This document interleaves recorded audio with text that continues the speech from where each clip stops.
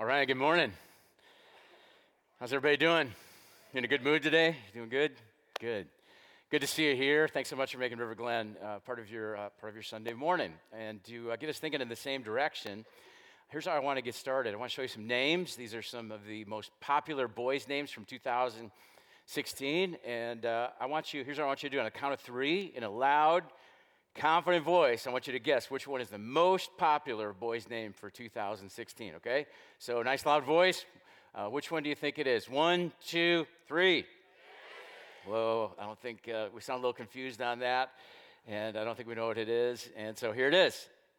Jackson, number one, most popular boy's name 2016. All right, now let's do this. Let's rewind a couple thousand years, and these are some popular boys' names from ancient times. And again, on the count of three, nice loud voice, I want you to say the name of the person that you think we're going to talk about today. All right, nice loud voice. 1, 2, 3.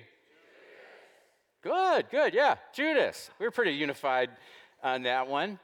You know, this name Judas was actually a very popular name back in the first century, and it's mainly because of a guy by the name of Judas Maccabees, who lived and led a revolt in 167 BC, long before Jesus lived.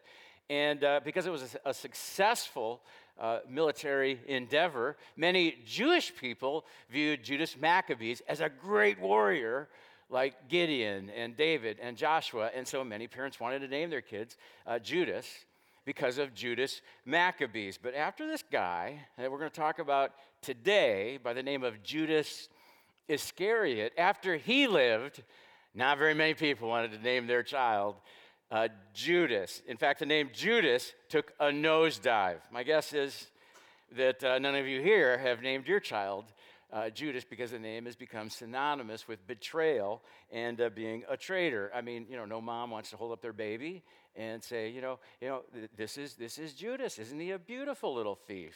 Cute little thief. You don't want to do that. And whether you have attended church a lot or maybe you just started attending church, I think we all pretty much know the story. We know what Judas did, right? He was one of the 12 original apostles, and he was very greedy. He betrayed Jesus, and he ended his life. And I think we all pretty much know everything about Judas. At least we feel that way. And you know what? That's how I felt until I took some time and really studied his encounter with Jesus, and I discovered something that I had not realized before. And that is, I have a lot in common with Judas. I personally am a lot like Judas. And I would say there's a little Judas in everybody here. And so what I want to do today as we continue this series called Encounters is I want to share with you 3 ways that I think all of us are like Judas. And we're going to do this by looking at 3 different events in his life. Now, I went ahead and printed the scriptures on the outline in your program, if you have a program, but I'm not going to actually take time to read them. I'm just going to tell you about the event, and then we're going to draw a principle from these events in the life of Judas that applies to our lives today. And so here's the first event. Jesus is about 30 years old, and he's just begun his public ministry, and he's got all kinds of people following him, hundreds and hundreds of people following him, but he knows that he needs just a few who will carry out his mission after he leaves. And so Jesus stays up all night. He pulls an all-nighter, prays all night, and then Scripture says he gathers his followers together the next day, and he chooses 12 of them to be the apostles. And so after a night of prayer, Jesus handpicks 12 apostles to travel with him and to witness the lame walking and the blind seeing. Jesus handpicks 12 apostles to watch him calm storms and heal the sick. Jesus picks 12 apostles that are going to watch him die and be buried and rise again. After a lot of prayer, he picks these 12 apostles. And so here's the first principle that we can learn from Judas. And this is an easy one, okay? This is a simple one. Here it is. It feels good to be chosen. It feels really good to be chosen. Now, this is easy to overlook today, but I think it's important for us to realize Jesus actually picked Judas. And I can guarantee you that Judas and these 11 other guys, they felt really excited and fired up because they were chosen by Jesus. I mean, because it just feels good to be chosen, right? I mean, we like to be chosen. I like to be chosen. I remember a few years ago, a friend invited me to come along with him to go to downtown Milwaukee. He spoke for this event at an event held by the FCA, Fellowship of Christian Athletes, attended by about 500 people. And I didn't have any responsibilities. I'm just hanging out with my friends, just there to support my friend. And he buys a couple raffle tickets, and he gives me one. I say thanks, I stick it in my pocket. I don't really think much of it. I never win these kinds of things. But at the end of the event, the president of the FCA gets up and says, all right, we're going to have the drawing for the grand prize raffle. And the grand prize included Packer tickets, Brewer tickets, Bucks tickets, Badger basketball, Badger football, about $2,000 worth of tickets in this grand prize. And so everybody gets their ticket out, and they're staring at their ticket. The president reaches in the bag, pulls out the winning number, and guess who held the winning ticket? Me. Couldn't believe it. I mean, I didn't even buy my own ticket. I did nothing to deserve this prize. But they handed me this envelope, had me come on stage, they handed me this envelope with all these tickets in it. I tried to get my friend to take some. He insisted, he refused, and he wouldn't take any. I go home, and I show these to my teenage boys, and I mean, they just go crazy. It's like we won the Powerball in our house, because it just feels good to be chosen, to be handpicked. Well, guess what? Here's the good news. Just like Jesus chose Judas and these 11 other apostles, Jesus has picked you. Jesus has chosen you and me. And it doesn't matter what you've done. Doesn't matter what you're doing. Doesn't matter what you will do. Jesus has chosen you. I don't deserve it. You don't deserve it, but there's nothing you can do to stop Jesus from choosing you and loving you. Listen to these great words that the Apostle Paul wrote in the book of Romans, chapter 8, beginning in verse 35. This is in the Message. Do you think anyone is going to be able to drive a wedge between us and Christ's love for us? There's no way. Not trouble, not hard times, not hatred, not hunger, not homelessness, not bullying, threats, not backstabbing. Look at this. Not even the worst sins listed in Scripture. None of this phases us because Jesus loves us.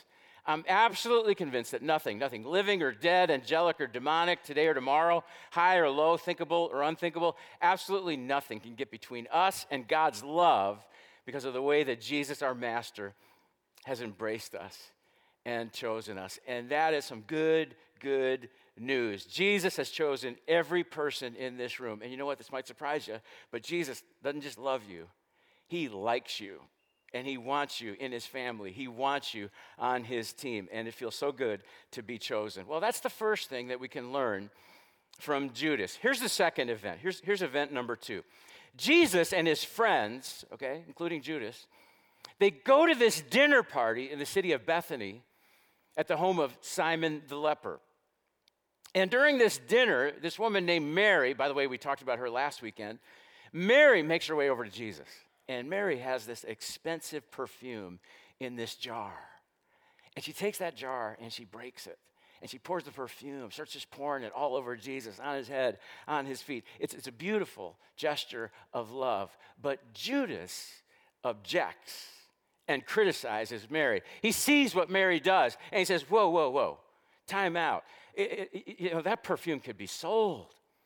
It's worth a year's wages. We could take the proceeds from that money and give it to the poor. And if we kind of read between the lines, Judas, I think, is partly sincere, but we also know that Judas had become the accountant, the treasurer, the CFO for Jesus' ministry. And Scripture tells us that from time to time, Judas would actually take some money for himself out of the money bag. And so not being able to sell this perfume would mean less money that Judas could skim off for himself. This is literally like taking money out of Judas' pocket. Judas was greedy, very greedy. That's probably an understatement. And whether we've attended church a lot or a little, I think we all know that Judas was very greedy. But what amazes me, what really strikes me, is what Matthew talks about right after this dinner at Simon the leper's house. Here's what Matthew says happened next. Judas decides that he has had it. Judas is so upset that he sneaks away and he goes and he makes a deal with the leaders of the Sanhedrin to betray Jesus And so here's the second principle that we can learn from Judas that applies to us. It's often hard to remain patient with Jesus. It's often hard for a person to remain patient with Jesus. As I prepared for this talk about Judas, I came across some really fascinating articles that I just found really interesting that raised this question. What if Judas' biggest sin was not greed, but impatience? I mean, think about that for a moment. What if what led Judas to betray Jesus was not just greed? Now, I mean, we know he was greedy, no doubt about it, he was greedy. But what if it was also a healthy dose of impatience? I mean, put yourself in Judas' shoes, okay, for a moment. Put yourself in his flip-flops. Just for a moment, all right, if you will. Judas has traveled with Jesus for 3 years. And Judas believed, at least initially, that Jesus was the Messiah. The Jews had waited and watched for hundreds and hundreds of years for the Messiah. They believed that the Messiah would come and lead a rebellion and set them free from Roman rule. And many of Jesus' friends, including Judas, had jumped to this conclusion that Jesus would build a political kingdom, a military kingdom, an earthly kingdom in Jerusalem. They believed that the Messiah would bring power and fame and even political positions for many of these guys. But when that didn't seem to happen, at least according to Judas' timetable, we find that Judas was more committed to a cause than he was to Christ. He was sold out to a movement, not the Messiah. And what if, think about this, what if the final sin, the final straw that led Judas to betray Jesus was not just greed, but what if it was just getting totally frustrated and impatient with God's timetable? You know, when I began thinking about that side of Judas, that's when I could see a lot of myself in Judas, because I can easily get impatient with God. I mean, I want things to happen when I want things to happen. And typically I'll have my own timetable, and I usually believe my timetable is the best timetable. You know what I mean? Anybody else here like that? I'll give you an example. Typically in the mornings I get up and I'll read a little scripture, and I like to write out a prayer, a journal of prayer to God. This week I looked back at some of my prayers, and to be honest with you, a lot of times when I pray to God in the morning, my prayer kind of goes like this: God, here's what's going on in my life, right now, in case you're not aware. And God, I've got 3 things that I need to do today. And, here's what I need you to do. God, here's what I want you to do. I want you to take care of this. I want you to bless this. I want you to take care of these people. And I need to hear a yes from you, God. Sometimes it's almost as if I treat God like he's my follower, my assistant, rather than the other way around. Sometimes it's almost like I treat God as if he's helping me carry out my mission rather than me helping carry out his mission. Let me ask you, you ever treat God that way? Do you ever find yourself getting a little impatient with God?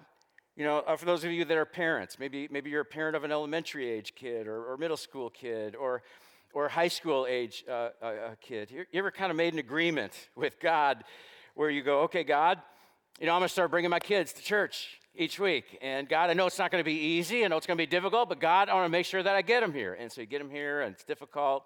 It's not easy, but you get your kids here every weekend. And then you kind of have this prayer with God. And you start your prayer by saying, okay, God, I'm not sure if you're aware. And by the way, that's a terrible way to begin a prayer. God, I'm not sure if you're aware, but I've been getting my kid to class at church, for 2 or 3 months now, or I've been getting my kid to the Edge or to Life, and God, I thought we had this deal. Thought we had this deal that if I get them here, that you would fix them, or somebody there would fix them up. But God, I'm not seeing a lot of changes in my kid. And I'm just saying, God, if you don't get going, if you don't hurry up, I'm going to take my kids and my family back into my own hands. I'm gonna take care of this myself, so let's get going. Or maybe you're single, and you've had a little prayer with God. You said, God, I've been wanting to get married for 5 years, 10 years. God, that I'm being good. That I'm being pure. I'm not out there in the clubs and the bars looking around. But God, I got to tell you, God, if you don't get going, God, I'm going to go to that country music show. I'm going to go to that country music jam, and I'm going to find me somebody, okay? If you don't get going, you don't hurry up. Well, here's a lesson that I think we need to learn from Judas right here. Here it is. When patience runs out, watch out. When your patience runs out, watch out. Because you know what? That's when all kinds of damage in our lives gets done. See, I believe Judas was greedy, but I also think he was impatient. He was more committed to Christ, or more committed to a cause than he was committed to Christ. And I really want you to think about this principle and be patient. Be patient with God's timetable for your life, because just because you can't see God working doesn't mean that he's not working. Just because you don't see God working in your finances, in your family, in your friendships, in your marriage, in your job, doesn't mean that God's not working. Be patient with God. God's timetable is always best for your life. All right, here's the third and final event. It's the evening of the Last Supper, and Jesus takes all of his apostles, the 12 apostles, to an upper room for a quiet dinner with them. And then in the middle of this dinner, Jesus just comes out and says, one of you is going to betray me tonight. And the scripture says that the apostles are shocked. They don't know what to do. They're looking around. They're like, who is going to do this? Who is he talking about? And finally, it says Peter speaks to John. John sat right next to Jesus. And Peter says, hey, John, would you ask Jesus who he's talking about? I think he whispered. Doesn't say that in scripture, but I just think he probably whispered. And so John, sitting right next to Jesus, says, hey, Jesus, who is it that you're talking about? That would probably be important for us to know. And Jesus says, here's what I'm going to do.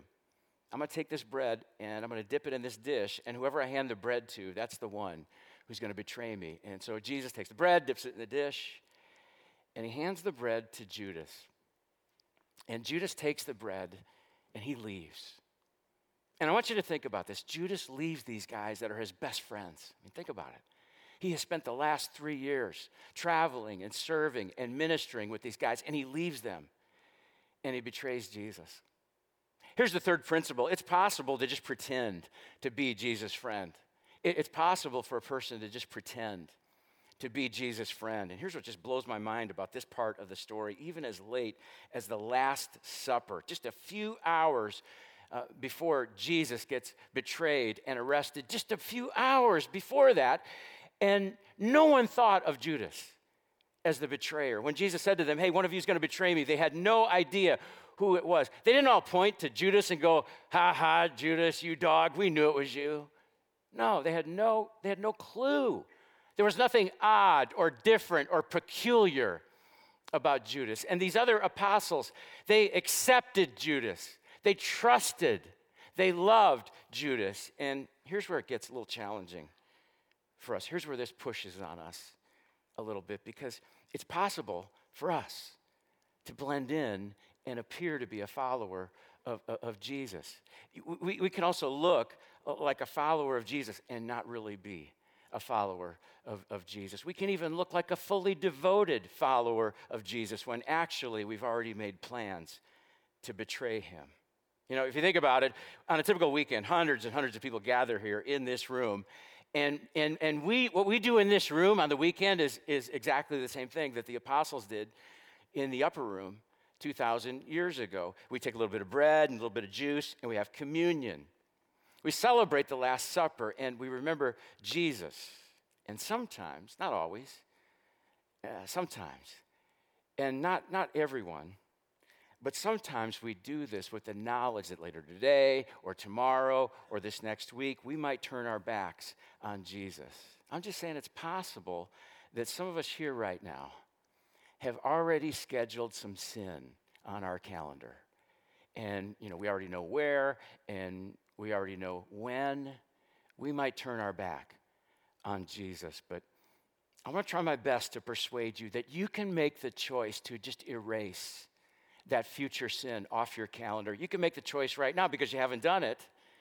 You haven't done it yet, and so don't do it. Make that decision right now, not to turn your back on Jesus. Decide right now that you're not going to fall back into that same old sin. Make that decision. I think for many of us, myself included, what really causes us grief and guilt and shame are not the sins we committed before we started following Jesus.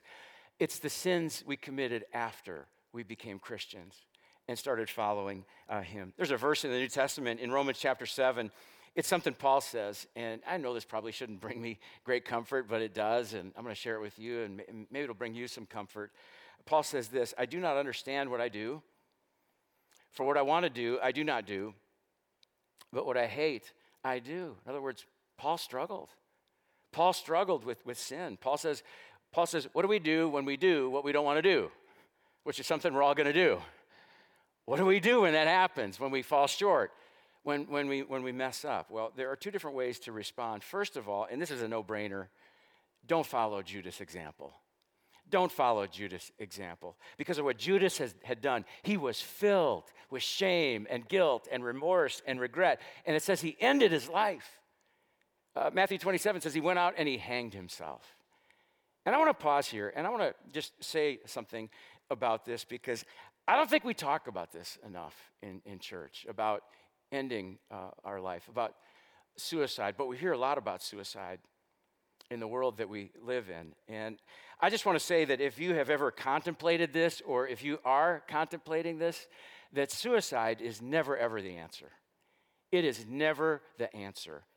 If you have contemplated this in the past or in the present, I just want to say to you, there is hope and there is help and there is healing and forgiveness in Jesus Christ, no matter who you are and no matter what you've done. And if this is something that's on your mind today, I want to ask you, I want to plead with you, I want to beg you, before you leave today, would you stop? Would you talk to somebody? Come to the Connect wall in the lobby. We would love to talk with you. Don't listen to that soundtrack of shame in your mind anymore. Don't follow Judas' example. But instead, here's what you should do. Here's what I should do when we fall, when we mess up, when we sin. Follow Peter's example. Did you know that Peter was also an apostle? And he also betrayed Jesus, just like Judas. Peter denied Jesus. Peter disowned Jesus. Right before Jesus got arrested, Jesus told Peter, look at this very night, later this night, before the rooster's going to crow, and before then, you will disown me 3 times. And you know what? That's exactly what happened. Right after Peter disowned Jesus for the 3rd time, here's what he heard. Yeah, sound of the rooster. And I have no doubt that Peter was filled with regret and guilt and shame, just like Judas. But instead of ending his life, Peter decided to change his life. And I know that's easier said than done. And I know what some of you are probably thinking, but Pastor Ben, you don't know what I've done. And you're right. I know sometimes your past can be difficult to get past. But I know it's possible with Jesus Christ in your life. I mean, think about Peter. Peter disowns Jesus 3 times. He hears the rooster crow, and he feels guilty. And then for the rest of his life, because of where he lived and because of the time when he lived, every morning when Peter would get up, do you know what sound he would hear? Every morning he would hear a rooster for the rest of his life. Even when he served Jesus, even when he did good for other people, even when he was baptizing other people, every morning he would hear a rooster reminding him, you betrayed Jesus. You know, how dare you think that you can do anything for God? You're just a mess up. You're just a no count. Every single day he would hear a crowing rooster. And you know what? Some of us here, some of you wake up in the morning and you hear a rooster reminding you of your past, saying things like, you know, who are you to do something good for your family? Who are you to sign up and serve at church? Who are you to host a group? You're just an addict, a drug addict, a porn addict, alcoholic, a liar. You're just lying all the time. An adulterer, a thief, a quitter, a cheater. And you know what some of us need to do? You know what many of us need to do? You need to make the decision in your life to silence the roosters. You need to make a decision that I'm not going to allow what happened in my past to determine my future. You need to silence the roosters in your life. This week I read a story. It was in a book by Max Lucado about Booker T. Washington. Booker T. Washington and his family, they were slaves in the United States of America. And Booker talked about how every morning when he would get up, they would hear the crow of a rooster. And Booker and his family and all the slaves, they despised that rooster because the crow of the rooster reminded them of their slavery. It reminded them every day that they would have to engage in back-breaking labor. Booker T says, we hated the crow of the rooster. But then he says this, one day came the Emancipation Proclamation. Abraham Lincoln signed it into place, and in that one moment, all the slaves were set free. Booker says the next morning after the emancipation, he woke up to the sound of the rooster again, but this time the reason the rooster was crowing was because his mom was chasing the rooster around the barnyard with an axe. And they killed their alarm clock, and they ate it for lunch. Booker T says, how many of you know that sometimes the first step out of slavery is to silence the rooster? And that's what some of us need to do today. Here's the takeaway today. What rooster from your past do you need to silence? What rooster, what voice from your past do you need to silence today? Because I promise you, when you walk out of here, you're going to start to hear the rooster. Maybe even by the time you get to your car. Scripture says that we have an accuser by the name of Satan, and he loves to remind us of our past failures. And you know what you do when that happens? When Satan reminds you of your past, you remind him of his future. And you remind him that you have been emancipated by a proclamation of Jesus Christ. And you are free, and you are forgiven, and you are redeemed because of what Jesus Christ has done in your life. To help us silence our roosters, our team is going to teach us a new song. It's a great song, beautiful message about what Jesus Christ has done for us. And then we're going to share communion. But we're going to do it a little bit different today. During the song, we're going to pass the communion trays, and I want you to, and you're welcome to take the cup. Our communion is open to anyone who says yes to what Jesus has done. But I want you to hold the cup and think about the words of this song. And then after the song is done, I'm going to come back up and I'll lead us and we'll take communion together.